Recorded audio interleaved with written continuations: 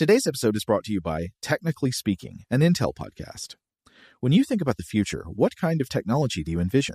Whatever the future holds, artificial intelligence will undoubtedly be at the heart of it all. Join Graham Class as he hosts Season 2 of Technically Speaking, an Intel podcast, and hear from the minds transforming healthcare, retail, entertainment, personal computing, and more with the help of AI. Tune in every other Tuesday and explore the latest technology that's changing our world today and creating a more accessible tomorrow. Listen to Technically Speaking, an Intel podcast on the iHeartRadio app, Apple Podcasts, or wherever you get your podcasts.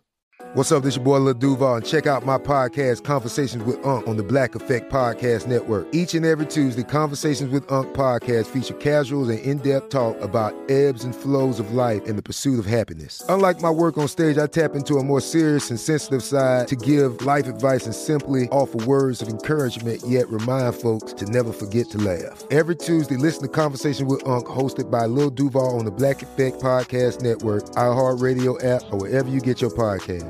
Presented by AT&T. Connecting changes everything.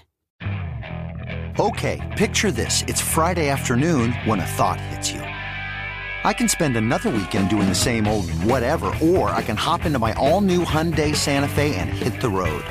With available H-Track all-wheel drive and 3-row seating, my whole family can head deep into the wild. Conquer the weekend in the all-new Hyundai Santa Fe. Visit HyundaiUSA.com or call 562-314-4603 for more details. Hyundai, there's joy in every journey. Rev up your thrills this summer at Cedar Point on the all-new Top Thrill 2. Drive the sky on the world's tallest and fastest triple-launch vertical speedway.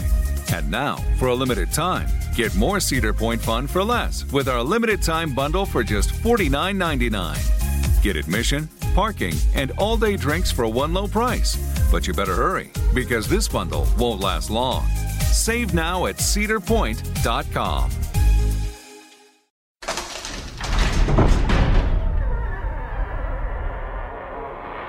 Hey, welcome to Stuff to Blow Your Mind. My name is Robert Lamb. And I'm Joe McCormick, and it is vault time. We shall enter. The door hangs open. The void calls. What have we got today, Robert? Oh, well, this week we have cyborgs. This is an episode that I did with Christian back in 2016, April 19th of 2016 to be specific. And it's a fun discussion of just this kind of amorphous idea of cyborgs, right? Mm-hmm. Because we all have our favorites, right? The movie Cyborg, the Albert Pyun movie Cyborg with Jean-Claude Van Damme. Yes, clearly that's everybody's favorite. But then also a few other, small independent films like RoboCop and the Terminator films, And also by mentioning that, I mean, some of you are already probably arguing in your mind and thinking, well, was RoboCop really a cyborg, or was he just a robot that they put a face on as a testament to a fallen cop? Do you and our esteemed colleague Christian Sager address these questions in the episode? A little bit, because ultimately it is kind of an amorphous term, this term cyborg. So we talk about like where it came from, like some of its origins in our considerations of travel beyond our planet, of changing astronauts to better survive the harsh conditions of outer space, as well as how the idea of the cyborg has been taken up as kind of a metaphor for, say, feminist identity. Oh, interesting. I don't think I'd ever heard of it that way. Now I feel like I got to listen to this. Yeah, well, figure out what you guys talked about. Well, yeah, let's all dive in and explore the world of cyborgs. Welcome to Stuff to Blow Your Mind from HowStuffWorks.com.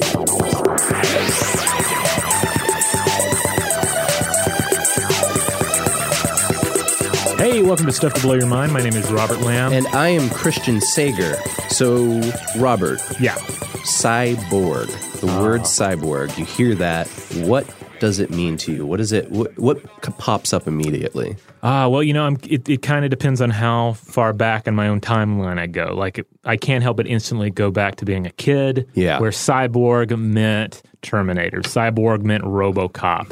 And so you and I are both children of the 80s, and that's really when cyborgs were at their height of popularity, probably, right? Yeah, this idea that like there's a machine, but it's got at least a little bit of humanity to it, but nothing that's going to hold it back too much from being like a terrorizing robot or this brutal metal badass. Yeah. I tease this a little bit on social media, but for me, I immediately go to a comic book character named Cyborg. Oh, yeah. And it's a character that was first created in the 70s, and that's, 70s, 80s, that's when I was reading these comic books. He is an African-American character who becomes a cyborg because he's in some kind of like athletic accident or a car accident or something, and his dad is like a cybernetics genius and rebuilds his body. And he becomes a superhero and joins the Teen Titans. A lot of people out there may know this character from the Teen Titans cartoon show in the last decade. Yeah, my nephew was telling me all about Cyborg. Oh, really? When I was hanging out with him in the past few months. And it was I was impressed because it sounds like Teen Titans has done a good job of sort of giving a thoughtful treatment of Cyborg. Like, what does it mean that this character is a little bit machine and a little bit human? Yeah, what kind of middle ground is he walking? It's kind of, the cartoon is more of a comedy, but so the caveat that I wanted to place on this is, DC is rolling out its big summer blockbuster universe of superhero movies, and Cyborg is going to have his own movie, and he's going to be in the Justice League movies. Okay. And I haven't seen it, but I guess that Batman v Superman movie, spoilers, like hints at him in some way. So I kept thinking as we were doing the research for this episode, which if you guys out there haven't guessed by now is about cyborgs, I kept thinking, the people who are writing and doing all the pre-production on that Cyborg tentpole movie right now, I really hope they listen to this episode because we got a lot of interesting themes going on here with the idea of cyborgs in general. And that is what this episode is going to revolve around. Now, certainly we've had episodes in the past that have dealt with sort of like mind-machine interfaces, including Joe and I did one in the past few months. I'll make sure we link to that on the landing page for this episode. And then we'll be doing episodes in the future, I'm sure, about cybernetic enhancements, prosthetic limbs, etc. But this episode is, as the title implies, it's about what do we think about when we think about cyborgs? What is the meaning of cyborg as a word and as a trope and as a metaphor for understanding the human experience? Yeah, and what I especially got out of it is that cyborg in general, there's a lot of philosophical arguments to make that we're already cyborgs and that it is sort of like the natural evolution towards transhumanism, which is another thing we talk about on this show quite a bit. And I want to read a quote by Donna Haraway, who we're going to talk about later, but this really struck me as being crucial to us kind of thinking throughout the episode about. She says, "Technology is not neutral. We are inside of what we make, and it is inside of us. We're living in a world of connections, and it matters which ones get made and unmade." So she's not just talking about like, pop sci-fi, you plug a USB port into your ear, cyborg, that kind of connection. She's talking about like cultural connections as well and sort of how we define reality based on that. Yeah.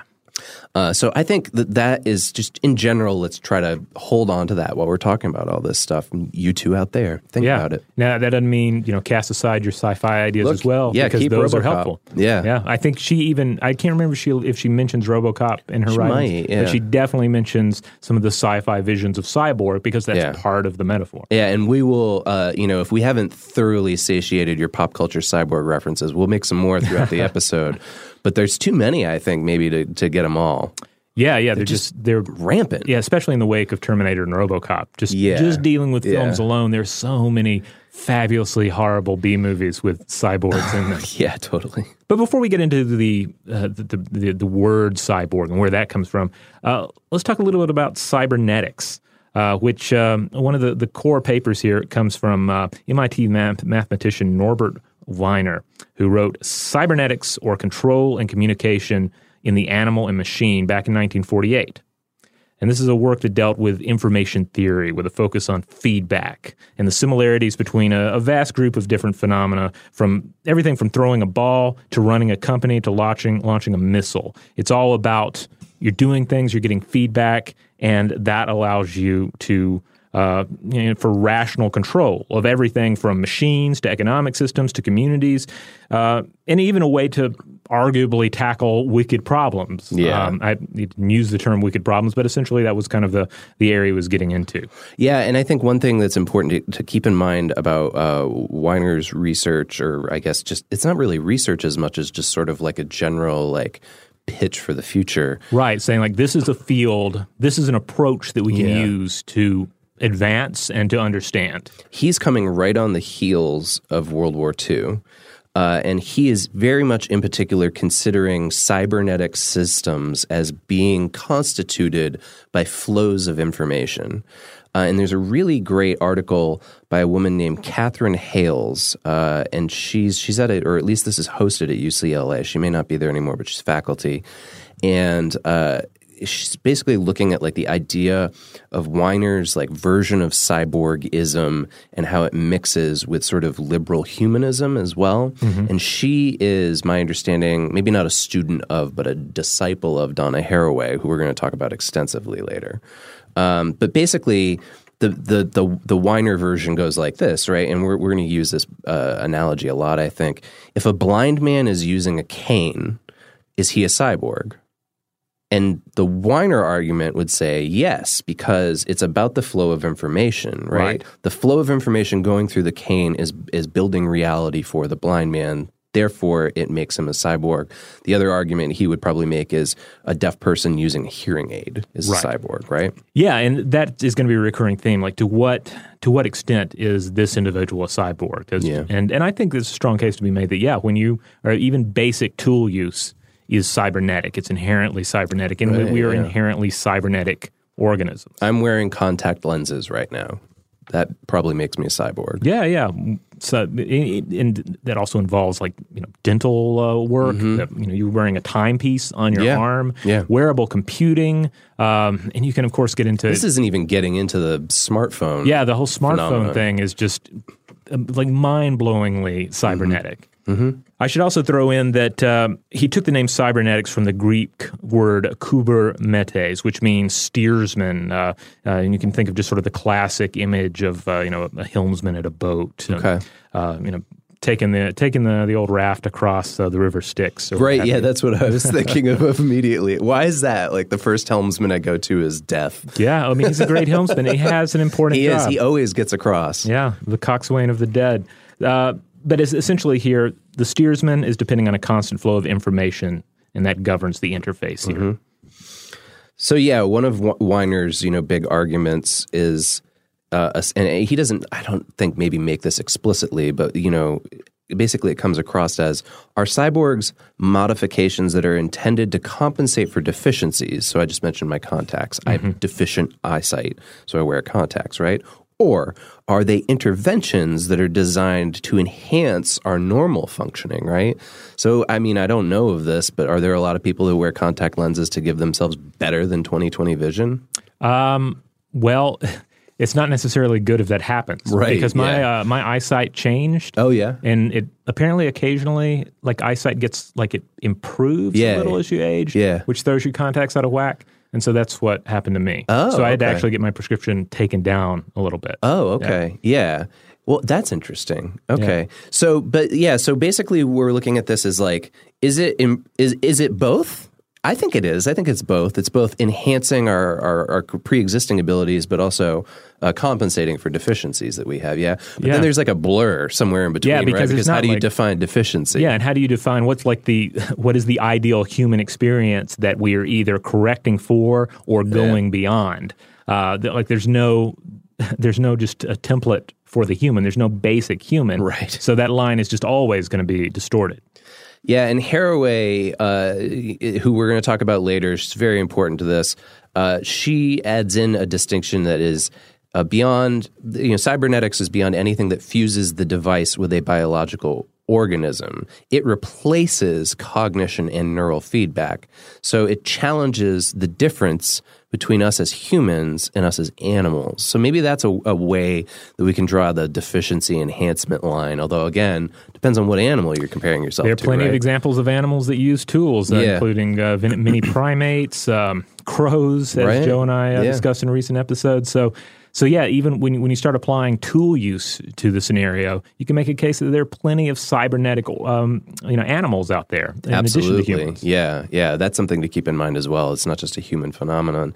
So the last bit from Hales that I think is important to consider when you're looking at Weiner is she makes the argument that Weiner is sort of conflicted between his somewhat humanistic endeavor that he envisions for cybernetics and his use or proposal of use of them as being effective killing machines for the military. So there's a little bit of a contradiction there that she points out. And again, I would say, well, can they be both? And clearly the Department of Defense would hope so.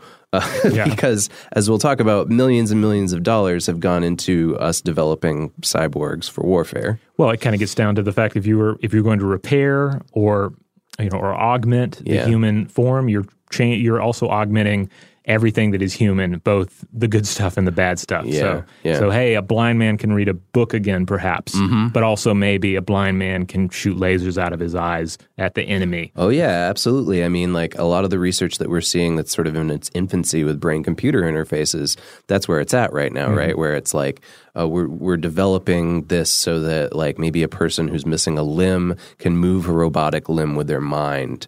But the application moves on from there, right? A person with their mind could control a missile or something. Now, it's important to note that nowadays, very few people call themselves cyberneticist in the original sense of the word, because cybernetics kind of petered out as a scientific discipline for a few different reasons.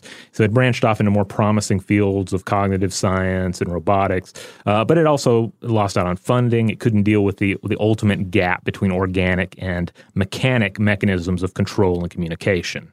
And the first cyborg recorded in history was a white lab rat that was experimented on at New York's Rockland State Hospital in the late 50s. So that's a good 10 years after Weiner's making his proposals. And basically it had a tiny osmotic pump that was implanted inside its body that injected controlled doses of chemicals into it to sort of regulate its physical systems. And of course, this is interesting, though, because it then again draws us back to what is a cyborg? Because perhaps because just mentioning the pharmaceuticals, like the first human to take a drug, be it something that they found in the woods or certainly our modern pharmacological world, like that is kind of inherently cybernetic. You're changing who you are and creating this new, perhaps idealized version of who you are. So I'm on a Penny Dreadful kick, as you guys out there might know. I've been talking about it a lot on the show lately, and there's this great quote where the Victor Frankenstein on the show is a drug addict, and I'm assuming it's heroin or some opiate that he's constantly injecting into himself. He gives this big speech about why it's okay, because basically the body is just a bunch of biological and chemical processes, and all he's doing is either accelerating or decelerating those processes with the narcotics he's applying to himself. So you could sort of look at drug use in general as cybernetics, as you were saying. Yeah, indeed. All right, now at this point in the narrative, we're going to fast forward to 1960. Now, important note here, this is a year before Earth put the first human being in space. Or more specifically, Soviet Union put the first human being in space. But yeah, it's especially important because what we're going to be talking about is a paper proposed by Manfred E. Kleins and Nathan S. Klein. They have very similar last names. Former with a C, latter with a K. And it's called Cyborgs in Space. And I know that sounds like it would be a joke, but hey, it was in 1960, and they were pitching a legitimate idea for making space travel easier. Yeah, and pitching an overall idea, specific ideas, and sort of a philosophy of how to approach taking humans into space. Because the model that ultimately won out, and the model we're still using today with sending humans into space, is like, all right, look at the human being. Look at Homo sapiens. This is an organism that has evolved not only to live on Earth, but to live in a very slim layer of Earth's atmosphere under certain conditions. There's places on Earth where we go and we die. Yes. So the environmental constraints are very important for human life. So what we've been doing is we've been taking humans and sending them into space in a capsulized version of their own environment, or as much of one as we can manage given our limited we try technology. to replicate Earth's environment and take that replication with us. Yeah, and in a way, it's kind of like I'm going to move from Ohio to Florida, but I'm going to make sure that I have I'm bringing Ohio with me, and it's going to be like an encapsulated Ohio in Florida. Yeah, you dig up like a chunk of Ohio and then move it to Florida and plant it there. Yeah, my thermostat is always going to keep things Ohio. So what Kleins and Klein were arguing here is that, well, how about we do the opposite? How about instead of bringing Ohio to Florida, what if, as much as is humanly possible, or transhumanly possible, you become a Floridian? What if, to what extent can we take a human, send them into space, and change the human so that they can actually live in space, or at least they can better manage what is an imperfect representation of Earth's environment? Yeah, and what we're getting at here, too, and those of you out there who are sci-fi fans are probably well aware of this, but this is a trope that has been used in science fiction probably before these guys pitched this idea, but sort of the am I man or am I machine conundrum, and where do I begin and where does the machine end kind of thing that we've seen in pop culture fiction for decades now, right? Yeah. But these guys, what's fascinating to me about this is they pitch this whole thing about like, this is a great way to go to space, and there's not one moment where they think about the ethical quandary of like what's left over of the human being that they're putting all this stuff into. Well, they do, and I think part of it is, you have to bear in mind like the time period, because putting humans in space was and still is a just tremendously difficult endeavor. Yeah. And they were saying, hey, you want to climb the mountain, here's a way, here are some possibilities. These are some ways you can climb the mountain. Yeah. And it's very matter of fact. Now, granted, we've steered away from what they outlined, but I still think it's a valid argument. Maybe it's an argument that ultimately defeats the idea of sending humans into space, long term. Right, because are they human anymore, right? Or are they cyborg? Or if you're having to make all these changes to the human body, then why are you doing it to begin with? They're saying that this is a means to an end, that if you want humans to go into space, if you want us to expand beyond this world, then you have to change what humans are, and this is a means to an end. Not that we want to become cyborgs, but if this is what you want to be, this is what you have to become. If transcending Earth's boundaries are the most important thing for us, then we should be willing to commit these acts. Yeah. And the way that they start is with a very basic idea, which is respiration, right? We breathe. And they say, well, for instance, you wear a scuba mask when you go swimming underwater. Why wouldn't you, change your respiration somehow for outer space? Their example or metaphor, I guess, is what if a fish was intelligent enough to engineer itself something that allowed it to live on land and breathe air? And what was fascinating to me about that was, and I probably talked about this on the show before, or at least talked to you about it, there's this really great Japanese manga horror called Gyo. Oh, yes. That's all about fish climbing up out of the ocean, and they're like strapped into these exoskeletons that like keep them alive, and they scuttle around and attack people. And it is one of the most horrifying images I can ever think of. So these guys back in 1960 were basically pitching that and saying like, yeah, let's do that, but to human beings. It comes down to efficiency, right? Like these guys were ultimately about efficiently getting into space, especially when you consider, and we've talked about this before, especially in our Space Mirrors episode, or also our episode about space weapons, how tremendously expensive it is to propel any mass into outer space, right? And they talk about human fuel as being sort of a detriment. And when they say human fuel, what they mean is precisely 10 pounds per day. And that's 2 pounds of oxygen to breathe, 4 pounds of fluids to drink, and 4 pounds of food to eat. So that's the way that they look at it, is like the same way that you would look at like, well, we need fuel for our space shuttle, right? Right. And how much that weighs and how much it'll cost to fly that up. They're considering the human fuel. Yeah, and so ultimately, like the human engineering problem. It's not only the engineering problem of the vessel, but just the engineering problem of the human. Yeah. And space, I mean, I got to say, like, I wrote an episode for our video series, Brain Stuff, one time that was all about what space would do to the human body and all the horrible ways in which you would die if you were just exposed to space without a suit or anything like that. And it's pretty vicious. So for them, what they were looking at was not just the purpose of the cyborg as being to mitigate those effects, but also to take care of those problems automatically and unconsciously, right? That Yes. the cyborg wouldn't be thinking about doing it as they were doing it. And this paper is where the word cyborg comes from. They coined it. So as we're talking about their work here, realize that these guys are the granddaddies of all the ridiculous or real world ideas that come out of this. But we can see that we're already getting away from Weiner's idea of cyborg just being about the flow of information. Yeah. Right? So I'm going to read a quick quote from Cyborgs and Space, just to give you a taste here. I feel like we should words. say it like Muppet style, like cyborgs in space. Yeah. Well, maybe Noel can put some sort of echo Yeah, on this. hopefully. We'll see. Quote, what are some of the devices necessary for creating self-regulating man-machine systems? This self-regulation must function without the benefit of consciousness in order to cooperate with the body's own autonomous homeostatic controls. For the exogenously extended organizational complex functioning as an integrated homeostatic system, unconsciously, we propose the term cyborg. The cyborg deliberately incorporates exogenous components, extending the self-regulatory control function of the organism in order to adapt to new environments.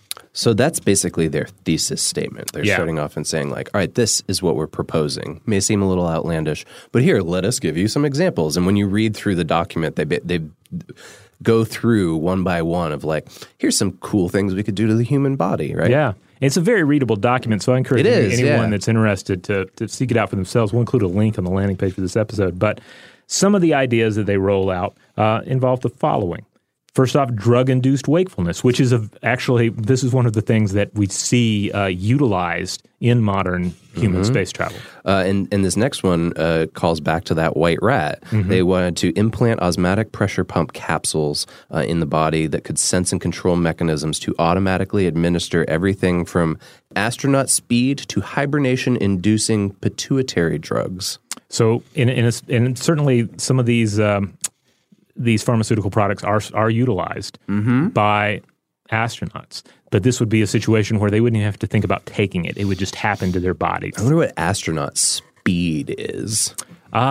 Just sounds like the best speed. But it's dried. It's like astronaut ice cream. Yeah, well, they're going to get the good stuff. I did a blog post years back. I'll have to link to it on the landing page for this episode because there was a list available of the various pharmaceuticals that are available, say, on board a space shuttle or then space shuttle or the ISS. Oh, okay.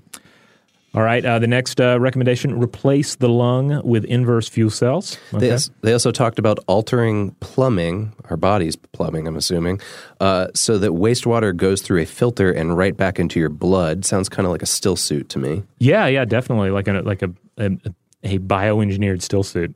They also talked about enzyme tinkering to create anaerobic organisms, in other words, astronauts that don't require air or can live in different atmospheres. They would also drain your ear fluid or fill them up to cope with weightlessness. Okay. Also, electric/drug cardiovascular control. Drugs that would prevent muscle atrophy. I wonder if that's, I don't know enough about that topic, but I wonder if that's something they do right now. I haven't looked at the research recently, but that's of course still very much an area of interest. Yeah, it seems like it would be, especially those guys who are up there for like a year at a time. They've also talked about lower body pressure, engineering lower body pressure in the human body. I like to think to facilitate naked spacewalks, sort of, but essentially saying, all right, we can't maybe we can't actually put a person out there in the void because Yeah. the void is the void is death. Yeah. But maybe we can make the human body a little less, explosion-y. Oh God, yeah, yeah. Space will kill you. Yeah. Engineering of a light-sensitive, chemically regulated system which would adjust to its own reflectance so as to maintain the temperature desired. So we're basically talking about like a light regulation system of the temperature of the body. And that's another thing, because like space can go from like being like incredibly hot to being so cold it'll freeze you dead. Right. It just in the blink of a shadow. Yeah, right. you need to be able to absorb solar radiation when necessary, but also to reflect it when it's just going to cook you. Yeah. Wow, I'm trying to imagine what this cyborg would look like. I wonder if over the years, if anybody's like taken their recipe for the space cyborg and like developed that out somehow into some fan art or something like that. I don't know. I would love to see it. Yeah. One piece of fiction that always comes to mind when I think about this paper was a Clifford Simic novel that came out called The Werewolf Principle. Okay. And it's essentially a space werewolf story.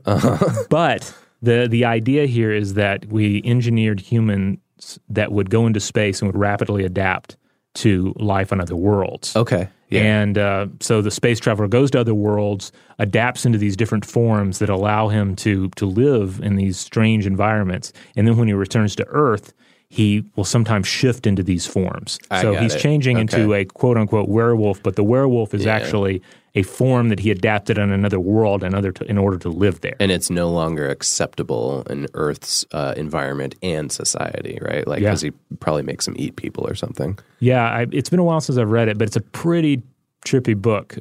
It also has flying houses and brownies. Wow. As in like the little fairies. Like, those brownies. Yeah. Wow. Because it just turns out that, brownies exist. Like humans advance to the point where they realized, there are brownies. They live out there in the woods, and occasionally we can glimpse them. Yeah, this does sound fascinating. Yeah. All right. So, needless to say, as we already pointed out, NASA did not take all these recommendations to heart. And so there's a certain amount of space between cyborgs in space and where we are now. Yeah. The Atlantic magazine's Alexis C. Madrigal caught up with co-author Manfred E. Clynes back in 2010. And by the way, as of this recording, Clynes is still kicking at age 90. This is Clynes with a C. Yeah. One of the things that Madrigal points out is that many uses of cyborg seem to view the human-machine hybrid as an endpoint. So, like, we're going to get to the point where we become the cyborg. And maybe as a compromise as well. But Clynes saw it as that means to an end, a quote, a way of enlarging the human experience. Yeah, I highly recommend, if you're interested in what we're talking about in this episode, go hunt down Madrigal's Atlantic piece. It's really interesting. Basically, what he gets out from talking with Clynes is that Clynes saw cyborgs as a means to enlarging the human experience. It wasn't just about space for him. And he was focused in particular on expanding our brain's relationship with the world. And to me, like I wrote in my notes, isn't that transhumanism? Like, this guy sounds like he's the father of transhumanism to me. And I know out there a lot of people have been asking us to do an episode. I think if we do, we're gonna have to do a two-parter on transhumanism. It's just such a deep topic. Yeah, we're just going to tease it out in episodes like this. Clearly interests us.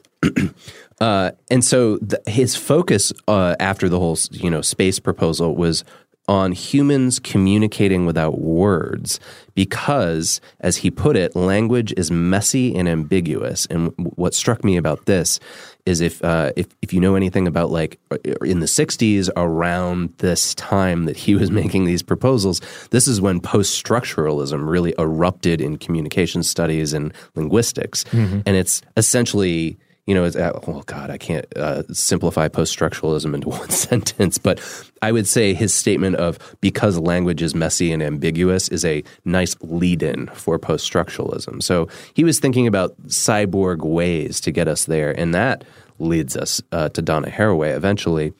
But he also he invented this machine that he talks to Madrigal about called the computer of average transients. And apparently what this thing did was cancel noise impulses in the brain and translated them into averages of their impulses. And the argument is basically like when we're talking about these electrical impulses, he means language, like how language is encoded in the brain. But words don't have averages, right? You can't say like the word cyborg is 5.6, so let's round it up to 6, right? Or the average of, in between whatever, two different numbers gives you a number in between it, gives you a word in between two words, right? So he's not only does it seem like he is talking about transhumanism at a very early age, and he's talking about post-structuralism, but then he's talking about math as language, which is really interesting. Yeah, and certainly essential to any kind of bridge between organic definitely. and machine.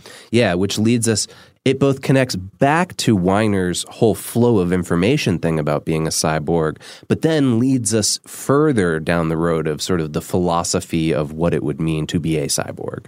Indeed. So we've already touched on, a little bit on what we call a cyborg, the blind man with a cane, a monkey with a stick, glasses, contact lenses. Mm-hmm. As I've said, virtually all tool use counts. Like not only because we're picking up and using something, but a lot of it comes down to our body schema, our brain's conception of our body's position in space.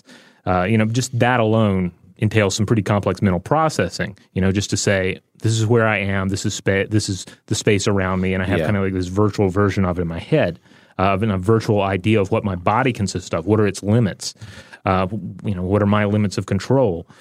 So our brains are constantly processing sense feedback to establish where our limbs are at any given moment. And here's the crazy part. When we wield a hammer, when we wield a sword, when we use one of those reachy claw thingies to get a can off of a shelf. It's an extension. Yeah, our body schema updates to include that as part of our bodies. Yeah. So on a very neuroscientific level, we are already cyborgs. And likewise, our memory adapts to use the internet via transactive memory. We effortlessly outsource the remembrance of data. This is something that I thought about a lot as we were researching this episode, that I don't know about you or the listeners, but I have definitely found in the last 10 to 15 years that not only do I have more information available at my fingertips than I ever would have before, but at the same time, because my brain only has so much RAM, I have to offload some of that into the cloud, right? And I'm like, well, I can't particularly remember that right now. I'll put it in Google Docs, or I'll let Wikipedia hold on to that for me for now, and I won't memorize, I don't know, where Rod Stewart's from or something, some casual bit of trivial knowledge. Yeah, it's the same phenomenon that allows or enables one member of a of a romantic couple say to forget an important date. They forget it because on a subconscious level they know that the other individual will remember it. So why should it's just pure economics, right? Yeah. Why should all members of this group of interconnected humans, a part of this network, why should all nodes on the network carry that data?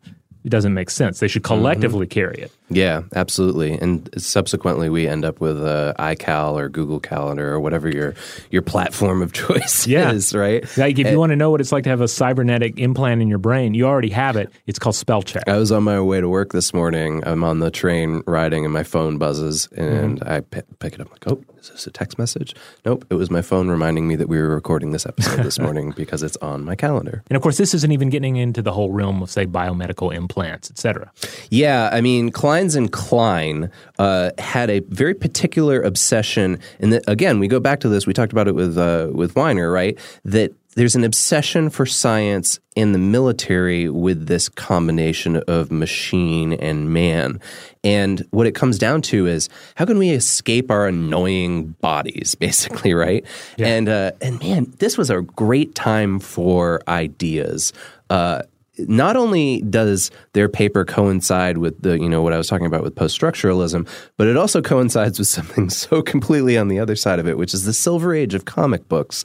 And in particular, I'm not going to go into a whole rant about the Silver Age and explain comics, but the Silver Age was very much about superheroes that were science-oriented, that were sort of above and beyond what the human body could do, right? And so like the first Silver Age superhero character is often cited as being the Flash. Mm-hmm. And of course, the dream of the Flash, right, is that he can move faster, he can do everything faster than we can because, these bodies are so slow, they're limited, right? And it's bringing industry and man together in a way that it sounds like the military was very interested in. This was when we get into Kleins and Klein. Their paper had a lot of influence, and millions of U.S. Air Force dollars were spent developing exoskeletons, robot arms, biofeedback devices, and more. I mean, we are obsessed with this dream. That's why it showed up in our pop culture over and over again.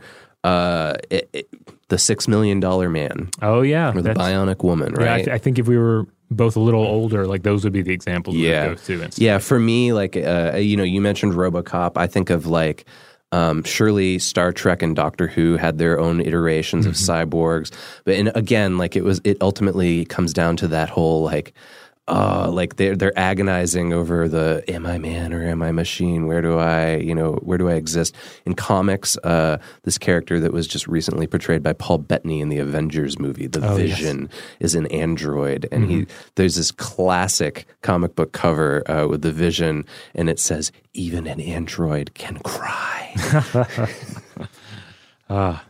Yeah, I mean, it all comes down to to what extent is a cyborg either an advancement of the human condition, a lessening of the human condition, or somewhere nicely neutral in the middle. Yeah. I want to mention one more thing from that Atlantic piece. The authors spoke with Kleins, and Kleins presented just another wonderful example of what it might mean to be a cyborg and what it means to perhaps already be a cyborg. Yep. And that he presented the example of a cyborg implant that's part of our naturally occurring anatomy. I'd never heard of this before. Yeah, this is crazy. And I was like, oh, wow, that's creepy. I'll give you a second to see if you can guess what it is, listeners. It's the lens of the eye. I'm going to read the quote. The lens is not in any way part of the body except that it happens to be there. In fact, it has no normal blood supply. It does have liquid surrounding it, but there is no blood supply because if you had blood going through the lens, you wouldn't see too well. Nature has taken care of it. The biological control and invention of the lens is a beautiful and fantastic thing. Yeah, and the way he talks about it, he and I don't know if this is the author of the Atlantic piece or Kleins himself, but basically says that our control over the lens of our eye is the nearest thing that we have to telekinesis. Wow. Yeah, because we're talking, it's a conscious movement of the body, but it's the only one not tied to the brain by neural feedback. You see the results of thinking it's something. You're thinking at it and it happens, but there's no muscular feedback from those muscles that activate the curvature of the lens. That's exactly what they were talking about with their whole space proposal, right? That we have no knowledge of it operating automatically on its own, and just because we think a thing, it happens. There's no feedback, and it just does it. RoboCop thinks, and that big gun pops out of his thigh. Right? Yeah. All right, we're going to take a quick break, and when we come back, we will launch into some ethical quandaries about cyborgs and into into the idea of cyborg feminism. Shout out to Astepro for sponsoring this episode and providing us with free samples. Rob, as the local host with allergies here, they sent you some of their nasal spray to treat your allergies. What was your experience like? Yeah, that's right. I always wrestle with the pollen a bit when it rolls in during the spring, so they sent me the little nasal spray. I tried out the product, and it sure did help me get on top of my symptoms for the day. And it's so fast-acting, it was already kicking in before I left the house. Astepro is a first-of-its-kind nasal allergy spray. It's the fastest 24-hour over-the-counter allergy spray. It starts working in 30 minutes, while other allergy sprays take hours. Astepro is the first and only 24-hour steroid-free allergy spray. Astepro delivers full prescription-strength indoor and outdoor allergy relief from nasal congestion, runny and itchy nose, and sneezing. Get fast-acting nasal allergy symptom relief with Astepro. Go to asteproallergy.com for a discount so you can get Astepro and go today. ASTEPRO allergy.com. Astepro and go. Use as directed for relief of nasal congestion, runny nose, sneezing, and itchy nose due to allergies. Today's episode is brought to you by eBay. eBay Motors is here for the ride. Remember when you first saw the potential? And then, through some elbow grease, fresh installs, and a whole lot of love, you transformed 100,000 miles and a body full of rust into a drive that's all your own. Look to your left. Look to your right. It's official. No one's got a ride like this. There's nothing else that sounds like, feels like, or looks like the set of wheels in your garage. With over 122 million parts, you can make sure your number one ride or die stays running smoothly, so there's no limit to how far you can take it. Brake kits, turbochargers, engines, exhaust kits, roof racks, LED headlights, bumpers, whatever your baby needs, eBay Motors has it. And with eBay Guaranteed Fit, it's guaranteed to fit your ride the first time, every time, or your money back. Plus, at these prices, well, you're burning rubber, not cash. Keep your ride or die alive at ebaymotors.com. Eligible items only. Exclusions apply. Today's episode is brought to you by Technically Speaking, an Intel podcast. When you think about the future, what kind of technology do you envision? Whatever the future holds, artificial intelligence will undoubtedly be at the heart of it all. Join Graham Class as he hosts Season 2 of Technically Speaking, an Intel podcast from Ruby Studio in partnership with Intel. Explore the future of technology that's rapidly evolving our world today with the help of AI.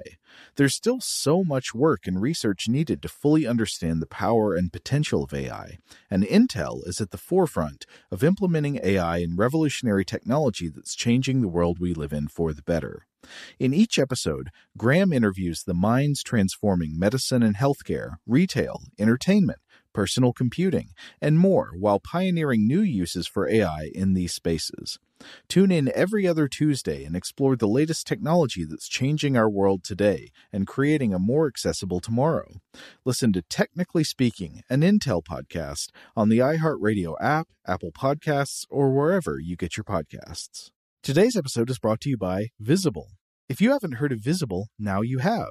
They're the wireless carrier that's making wireless visible. It's in the name. Get a one-line plan with unlimited 5G data powered by Verizon, just $25 a month, every month, taxes and fees included. Having a one-line plan means you only need you to save. No estranged roommates, exes, cousins twice removed, or AI-powered humanoid robots needed. And because $25 a month really means $25 a month, you can call, text, stream, whatever, as much as you want without worrying about getting dinged at the end of the month. No hidden fees, no surprises. No, really. It's like the old saying goes, you can't judge a book by its cover, but you can judge a company by its name. So spread the word. Tell all your friends there's a wireless company out there with transparency in their name, and they're called Visible. Start saving on wireless today at Visible.com. Monthly rate on the Visible plan for data management practices and additional terms, visit Visible.com. All right, we're back, and we're going to talk a little bit about cyborg ethics. There is a British cyberneticist by the name of Kevin Warwick, and a number of you that follow sort of transhuman topics, you may be familiar with him thanks to his series of Captain Cyborg experiments, and these generally involved like placing chips in his body, and sort of exploring, early examples of what it is to be a human cyborg based on, circuitry. But he's also done some thinking about the ethics of it. Particularly, he's asked if humans will one day be required to upgrade to a cybernetic state to become cyborgs, or if they'll be able to live their lives in a primitive state, which he likens to that of a chimpanzee living in the shadow of a human. I imagine that is probably like the heart flutter that a lot of people had when Google Glass hit the scene a couple of years ago. Yeah. I remember like everybody Will I have was to like, wear those now? "Oh God, I'm going to have to wear that to interact with society." No, I'll go live on a farm somewhere and I will not participate in Google Glass. And luckily it didn't pan out for anybody. Well, it's kind of like when you encounter somebody who doesn't have a smartphone, and which is, to a large extent, I applaud those individuals who do that. But you also, you sort of ask yourself, like, how do you live your life like that? We grow so accustomed to being just constantly plugged in that when we're not plugged in, it takes something out of you. Like when I went on vacation at the beginning of the year, and my smartphone didn't work for a week, it was a little panicky. Yeah. I felt a little panicky at first. I had to sort of adjust to this new freedom of not being shackled to this device and all its augmentations. I remember being in my early 20s and I didn't have a cell phone, and I was like, I hate that everybody's on these cell phones all the time and they're just walking around and talking and texting and not paying attention to the world around them. And I said something to a friend one time, like, I'll never get a cell phone until they can implant them in your skull. And then, like, you know, cut to 15 years later, and I've got a smartphone just like everybody else. Yeah, and it is kind of implanted in your skull. Yeah, exactly. It pretty much is, yeah. But a lot of individuals have studied, have written about the idea of cyborg ethics. One cool paper that we ran across is one titled Cyborgs and Moral Identity by Grant Gillette, published in 2006 in the Journal of Medical Ethics. And it explored several different ethical cyborg quandaries. It's a fun paper, very readable. The author lays out some quote-unquote fanciful cases. They often kind of tread into Black Mirror kind of territory. Oh, I'm glad that you noticed that as well. Yeah, as I was reading through it, I was like, man, this guy's just pitching Black Mirror episode after episode. Yeah. Yeah. Yeah, and they all kind of come down to the same question. If we cybernetically enhance a human, if we cybernetically enhance the brain, then to what extent is the resulting mind, the resulting person, still human? Some of the I'm going to roll through some of the examples here. My favorite one is the last one. Yeah, the last one's the one we'll talk about in more depth because that's the problem, right? So he discusses neuro-reconstruction of a 3-year-old's severe brain injury. It ends up changing who the 3-year-old is, but the 3-year-old gets to live. Yeah. Okay. And I think most people are okay with that one because it's like you saved a life, right? Right. And it's not perfect, but you saved it. All right, the next one's cybernetic eyes for the blind. Yeah, the Geordie LaForge scenario. Yeah, everybody's cool with Geordie. Another one, extensive brain injury and then replacement with micro networks. So this is like the natural evolution of brain-computer interfaces. Yeah, and saying like, oh, there's damage to the brain, but we can fix it with this new technology. All right, and again, we're treating a wound, we're treating an injury. Yeah. Everybody's generally okay with that. An unborn child with an incompletely formed brain, and then doctors grow that brain out with cybernetic techniques to ensure the child is born with a working brain. This one's a lot. Yeah, that sounds like the beginning of a horror story to me. Well, yeah, I guess it could be, but you could also say that it forestalls the real life horror story of the child dying. Right? Yeah, absolutely. So, yeah. So I think this one's more. It's a catch-22. Yeah, this one's a little more problematic because you're changing the human in utero, creating a cyborg in utero, and then you have to ask to what extent is the resulting child still human. The child. Yeah. Right. But then there's the Peggy story, and do you want to take this one? Sure. Yeah. This is the one that the most felt like a Black Mirror episode to me, and I, genuinely, as I'm reading this academic article, the twist to the story, I went, oh, ooh. Like it sent shivers up my spine, like the twist to one of those old 1950s horror comics. All right, so basically the idea here is that Bob and Peggy are a couple and they have problems. Peggy's depressed, right? And so they rent Cybo Help, which is like an android that's customized to come in and be compassionate and take care of Peggy and kind of like help her get beyond her depression. Her presence cheers everybody up, and Peggy undergoes psychiatric treatments and becomes her old self, right? Yeah, and one of the keys here is that the android has these like symbols on the back of her skull that show like which features she's been loaded with, and I think it's like there's some for like artistic abilities, and the most important one is one that allows the android to show compassion. Yeah. So Bob and Peggy, they say, "Hey, everything's fine now. Peggy's fine. She had this procedure. She's good." Yeah. So they say, "Well, we don't need the android anymore." They send her back to the plant. And at the end of it, Bob is like stroking Peggy's hair or something like that, and he notices that she's got the raised embossed indentations of lettering the same way that the android did on the back of her head. So it's implied, wait, what did that android do to my wife when I wasn't home? Right? Oh yeah, there's like a thing in there where he takes an extended business trip. Yeah. And when he gets back is when he notices that. So it's a little bit like Stepford Wives too, right? There's a very much like a sexist theme here as well. But ultimately, this one is more problematic, right? Because what happened to Peggy? Yeah. What happened to the old Peggy? Was that the real Peggy? And is the new Peggy the new Peggy? Yeah. Where's Peggy? It also says something, and I don't know if this is just Grant Gillette or us, or how we approach this topic, but like how we think of depression too, as like, that's a thing you cure. Yeah. We'll have a robot come in and just fix it. Yeah, he makes two main observations with all of these. One, we are less concerned with the cybernetic components of the person if they seem peripheral or somewhat incidental to their psychological identity or character. Okay, so we're cool with augmentations. That's no big deal. Yeah, because certainly you apply that to real life, we augment ourselves all the time. The cup of coffee is an augmentation. A pair of glasses is an augmentation. But generally you don't. People may joke about they're not themselves until they have that cup of coffee, but nobody actually believes that. You know what's cybernetic for me? Taking a shower. Yeah. Like I was thinking about that this weekend. Like, what did people do before showers? Because if I don't have a shower, I feel exhausted and tired and gross. But then, like, you get in that shower and it's just, boom, I'm ready for the day. I don't know what it is. I'm the same way. Yeah. His second observation is that, quote, we are more concerned where a non-human mode of relationship or reaction or response to others emerges. So that's pretty basic, right? When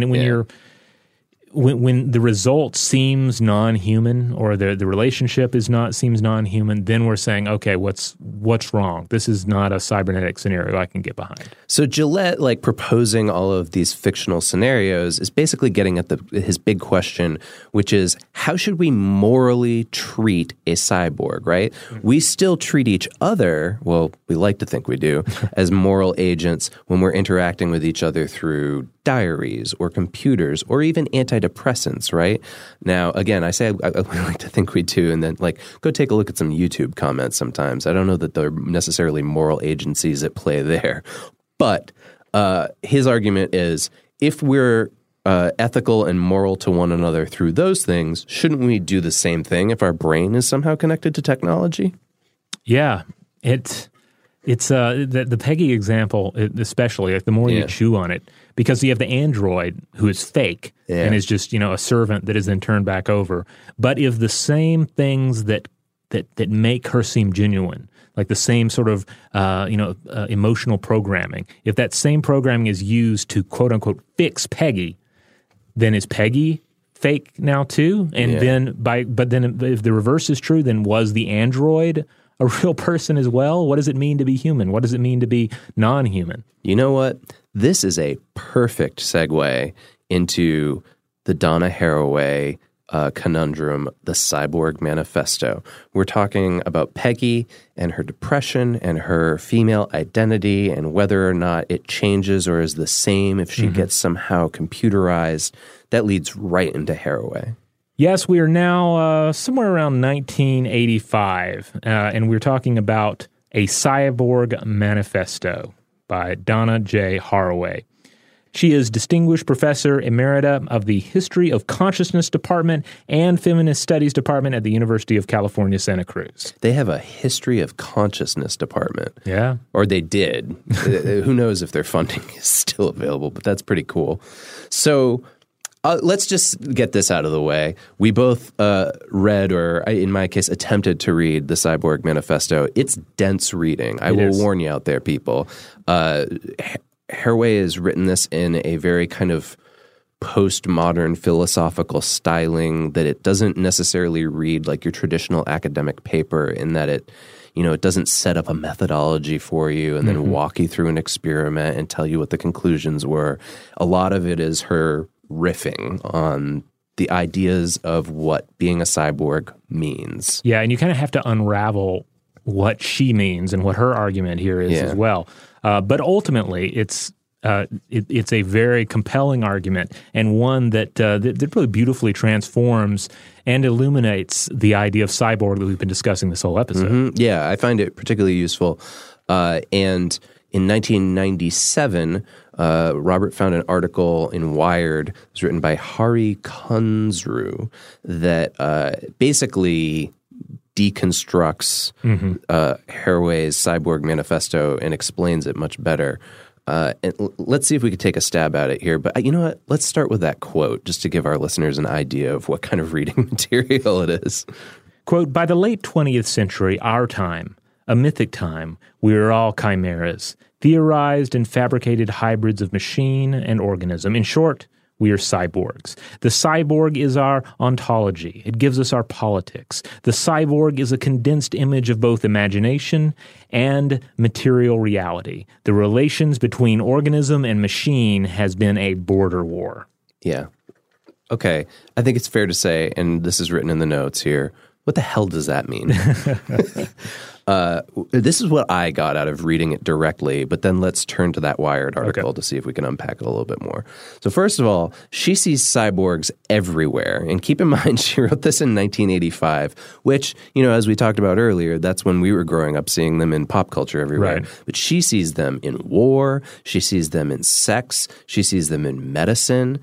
And her thesis is essentially that cyborgs are a fiction that maps out our social and bodily reality that can suggest what she calls fruitful couplings.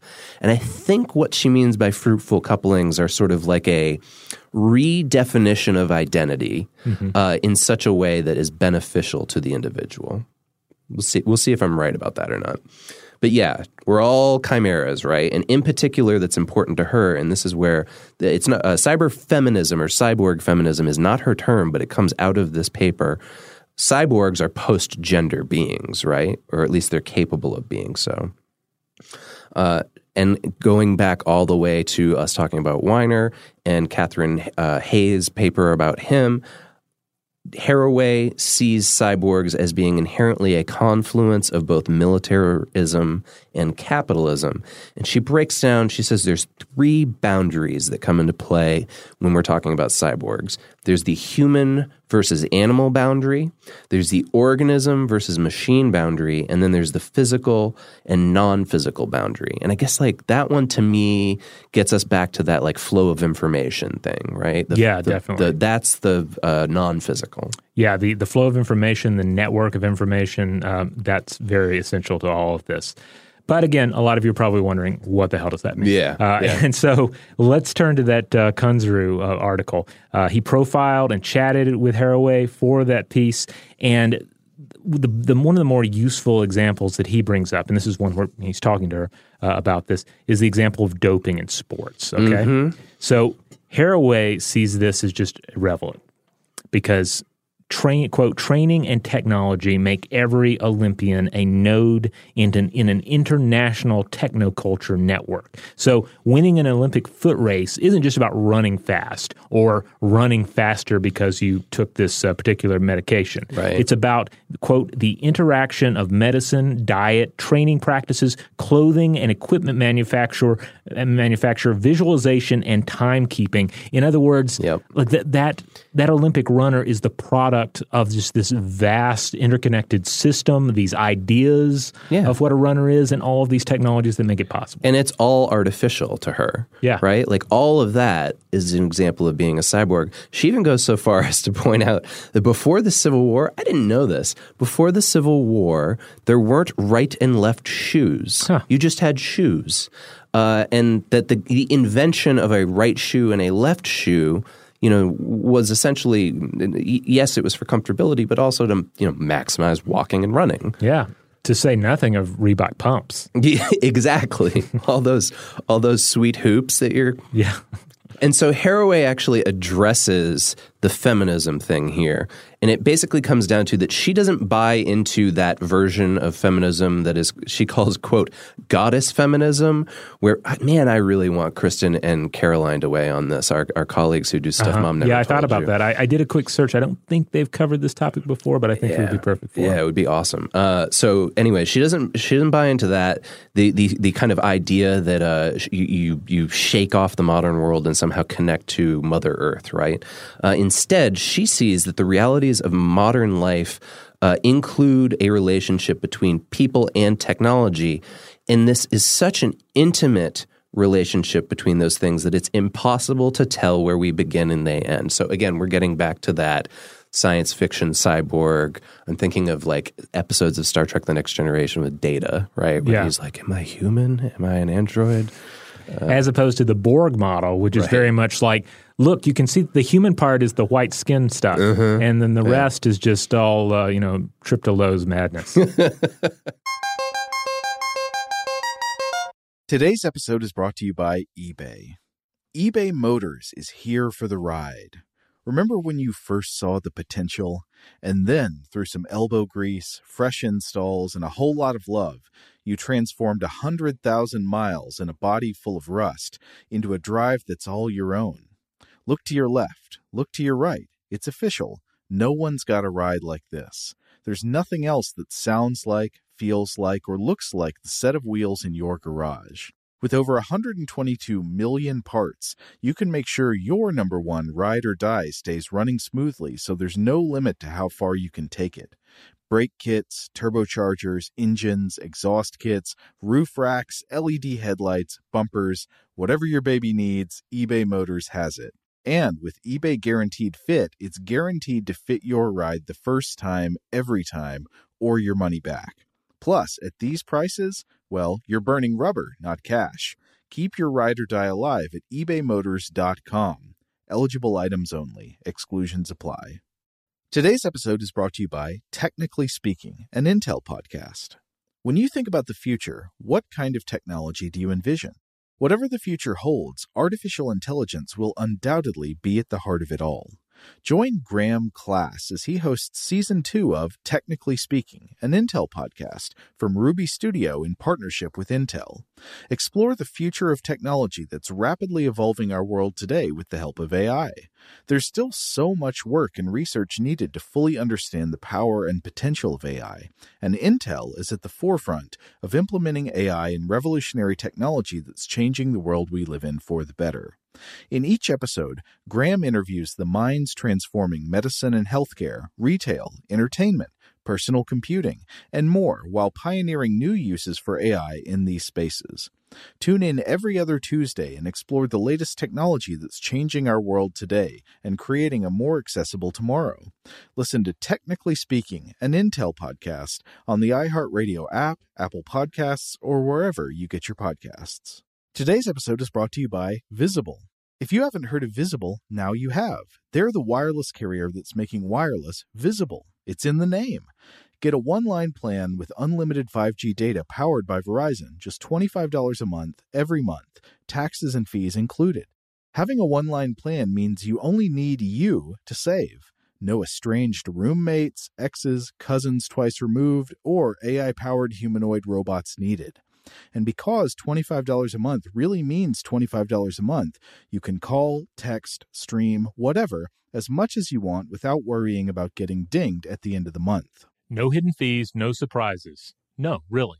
It's like the old saying goes, you can't judge a book by its cover, but you can judge a company by its name. So spread the word. Tell all your friends there's a wireless company out there with transparency in their name, and they're called Visible. Start saving on wireless today at Visible.com. Monthly rate on the Visible plan for data management practices and additional terms, visit Visible.com. Rev up your thrills this summer at Cedar Point on the all-new Top Thrill 2. Drive the sky on the world's tallest and fastest triple-launch vertical speedway. And now, for a limited time, get more Cedar Point fun for less with our limited-time bundle for just $49.99. Get admission, parking, and all-day drinks for one low price. But you better hurry, because this bundle won't last long. Save now at cedarpoint.com.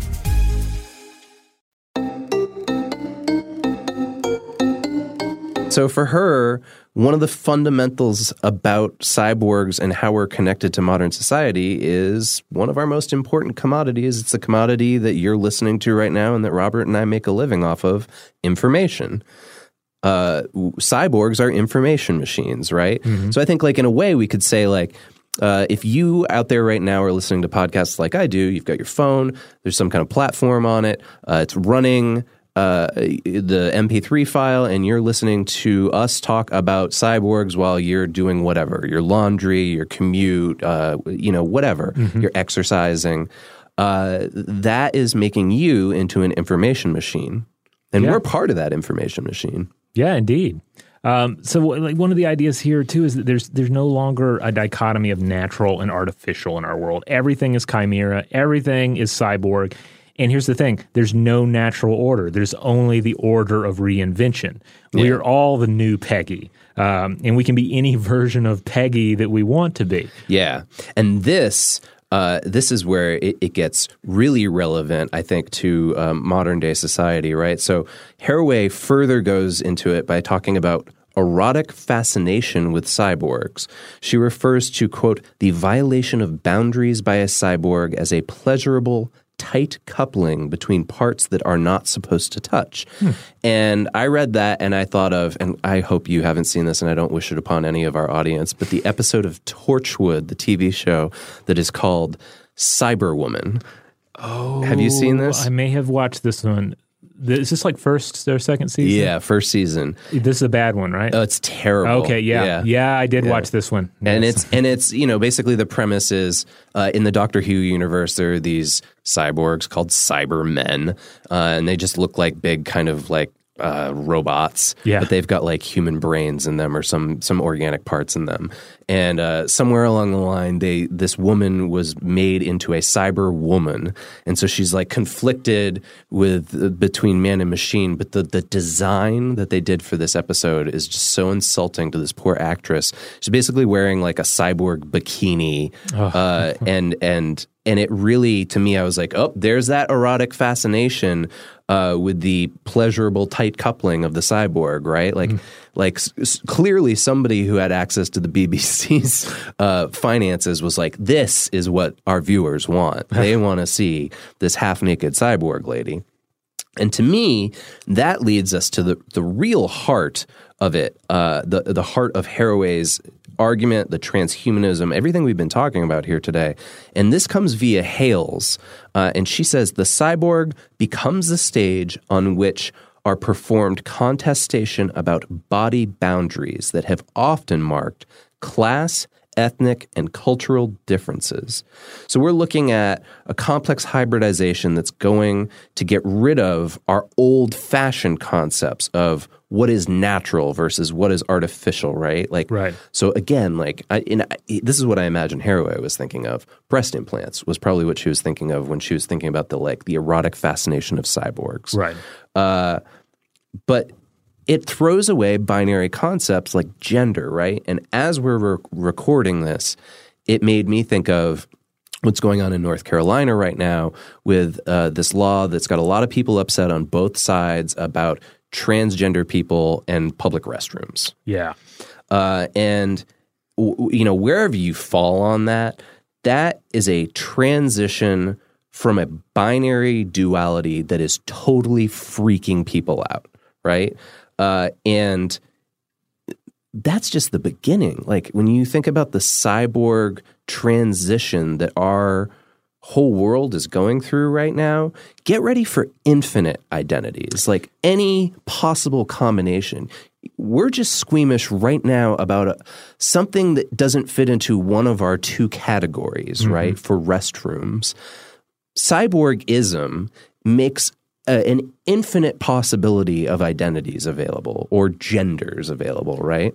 Yeah, indeed. I mean, it also reminds me of the recent episode that we did on hyper-religions. And I think we've had conversations about this as well, about religious beliefs that are, kind of the salad bar approach to religion. Yeah. It's like a lot of us are engaging in a kind of cybernetic religion where instead of saying like, this is an absolute truth, and instead of saying this is an absolute truth, we're saying, I'm going to build my truth out of this element and this element and this element. and create the kind of cyborg worldview that makes the most sense to me. Yeah, totally. And Haraway actually has a quote that actually makes sense to me with regards to this, especially to absolutes. She says, good or bad, nature or nurture, right or wrong, it's messier than that. Yeah. And that's a great way to put it. Like, it's messier than that. So if you're gnashing your teeth one way or the other over what's going on in North Carolina right now, it's messier than that. Yeah. And then there's the networked aspect of all of this. So we're not isolated individuals within our own skulls. We're essentially part of the matrix. We're all part of that massive battery, and that's not a bad thing. That's one of the things that she drives home, is that we are all networked together, and that's something that should that we should pay more attention to and not disregard. Mm-hmm. Yeah. So that subsequently, out of all of Haraway's ideas, is where we get cyber feminism from. And this is not her term. That's right. And this means that there is no natural role, quote unquote natural, for a female in society, that we're past that, and that we're already kind of post-human in that respect. And I think Kunzru sums it up nicely in that Wired paper from 97. Quote, feminists around the world have seized on this possibility. Cyberfeminism is based on the idea that in conjunction with technology, it's possible to construct your identity, your sexuality, even your gender, just as you please. And that is kind of, I think, the appeal of transhumanism. This is the point where I think we're moving from cyborg to transhuman, right? Or at least the conceptions. Maybe they're the same thing when you get down to it, right? I'd be curious what Haraway's take is on that. But yeah, that's what we're talking about, is really kind of evolving your identity beyond what is considered your natural state, right? And of course, this also ties into the whole area of race and racial identity. Sure. Which is certainly falls under that messy category that Haraway laid out in her paper, because there are aspects of racial and transracial identity that we're very open to exploring in our modern culture. There are other areas that are a lot more taboo, like, for instance, identifying as African American if you are, in fact, of Caucasian descent. Right, yeah. Like, this brings to mind the story of NAACP leader Rachel Dolezal that came out in recent years. Yeah, the specific example here being that she was born Caucasian to a Caucasian family, but that she was portraying herself and said that she identified as African American. And this was an idea that basically nobody was comfortable with. Yeah, everybody. This did not go over well in the media. And so Haraway, she says, well, but everything can be reconstructed between technology and biology, right? So then everything's up for grabs, identity-wise. So all basic assumptions about, quote-unquote, how things are come into question. So whether we're talking about identity, ethnicity, gender, all of it is fluid. And here's the part, right? Like we see examples like that pop up, or the North Carolina restroom thing pop up, and it's like they seem like they're blips. We cannot escape this. This is where humanity is heading. And it's just, these are kind of like, I guess, growing pains along the way.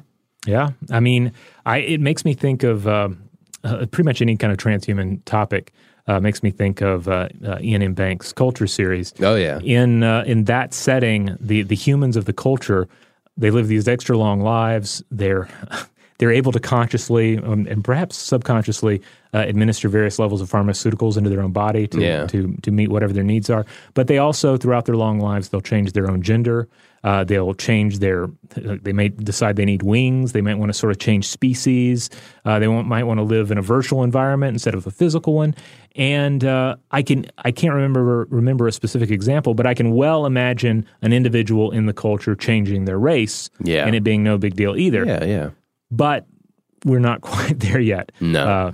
For a number of reasons. Maybe that'll, I don't know. Maybe I'm stretching a little too far here, but maybe that will be, we visit this idea often on the show. A couple hundred years from now, people will look back at us and be like, oh, they were just so uptight. Yeah, they were so stuck on their identities, their singular identities. And now we're all cyborgs. Well put.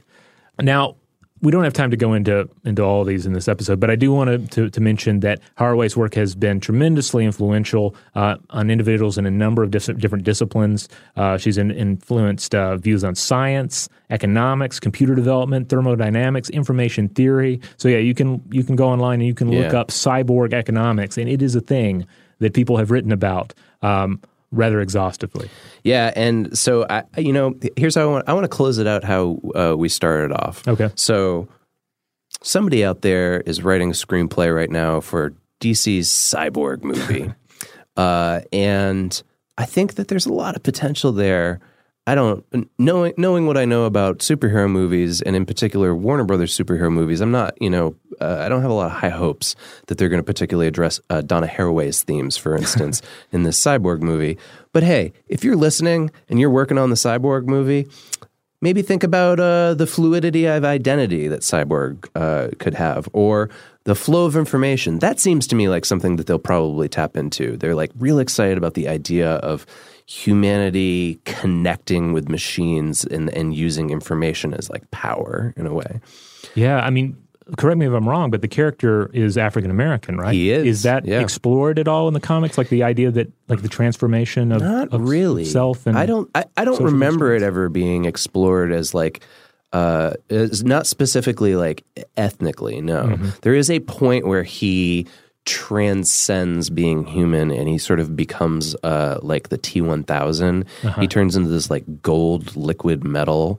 And that I think was maybe somebody saying like, oh, well, the natural extension for this cyborg thing would be that it would be beyond the identity of being African American or of being even human, right? But he was so recognizable in the other form that they brought him back around to the form that will be in the movie. You got to put something on the comic book cover. Oh yeah, exactly. I wonder if he's going to go into outer space, if there's going to be a little nod to Klein's and Klein there with the outer space stuff. And then, surely I would imagine they would talk about the ethics surrounding it, how he will be treated. And what I'm concerned about, though, is that it's going to end up being like all that 1980s cyborg fiction we grew up with, which is just, agonizing over humanity. Yeah. Is he human anymore? Is he not? And a gun comes out of his leg. Right, exactly. All right, well, we will see. Yeah. But I hope they incorporate some of those ideas. That would be very cool. Well, I think we've done a pretty good job of tackling the theory, the philosophy of cyborgs. We maybe didn't get into the technology that you might be interested in. But, out there, let us know. Let us know what you know about cyborgs that we missed. Or, what do you think about Haraway and cyber feminism or the ethics surrounding this? The Black Mirror style Peggy android as wife scenario. Yeah, indeed. And one thing I would love to hear is, first of all, I would love to hear people take what we've talked about in this episode and apply that to like a bad 1980s cyborg and give us a nice intelligent read on that simple character. Yeah. Or likewise, if you can think of an example of a really intelligent treatment of cyborgs in fiction that does tie into this material, I would definitely want to hear about that. Man, there was a missed opportunity when they remade RoboCop. Mm-hmm. They had a lot of opportunity to dive into some of this stuff, but they just kind of remade it. Oh yeah, I haven't seen that one yet. It's not bad, but it's just, it's pretty much just a remake, and then they have more CGI, so there's a lot more crazy gunplay. Because I remember the original explored it a little bit, like the whole bit. Maybe it was in the sequel where they were like, "Oh, well, this isn't him. This is just this is a tribute to him." Yeah, totally. That was in there. So, hey, you want to get in touch with us? Pull that cybernetic enhancement out of your pocket. Head on over to stufftoblowyourmind.com. That's where you'll find all the episodes. You'll find videos. You'll find blog posts. You'll find links out to our social media accounts like Twitter, Tumblr, Facebook, and Instagram. And you could use the old-fashioned cybernetic way of getting in touch with us. Write us an email. You could use it on a desktop computer or a mobile device or maybe with your mind. We are at blowthemind@howstuffworks.com.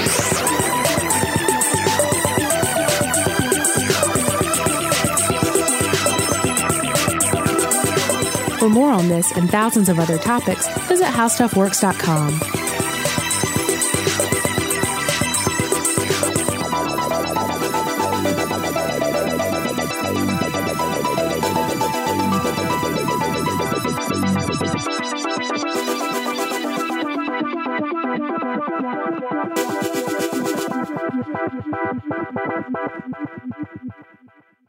Today's episode is brought to you by Visible.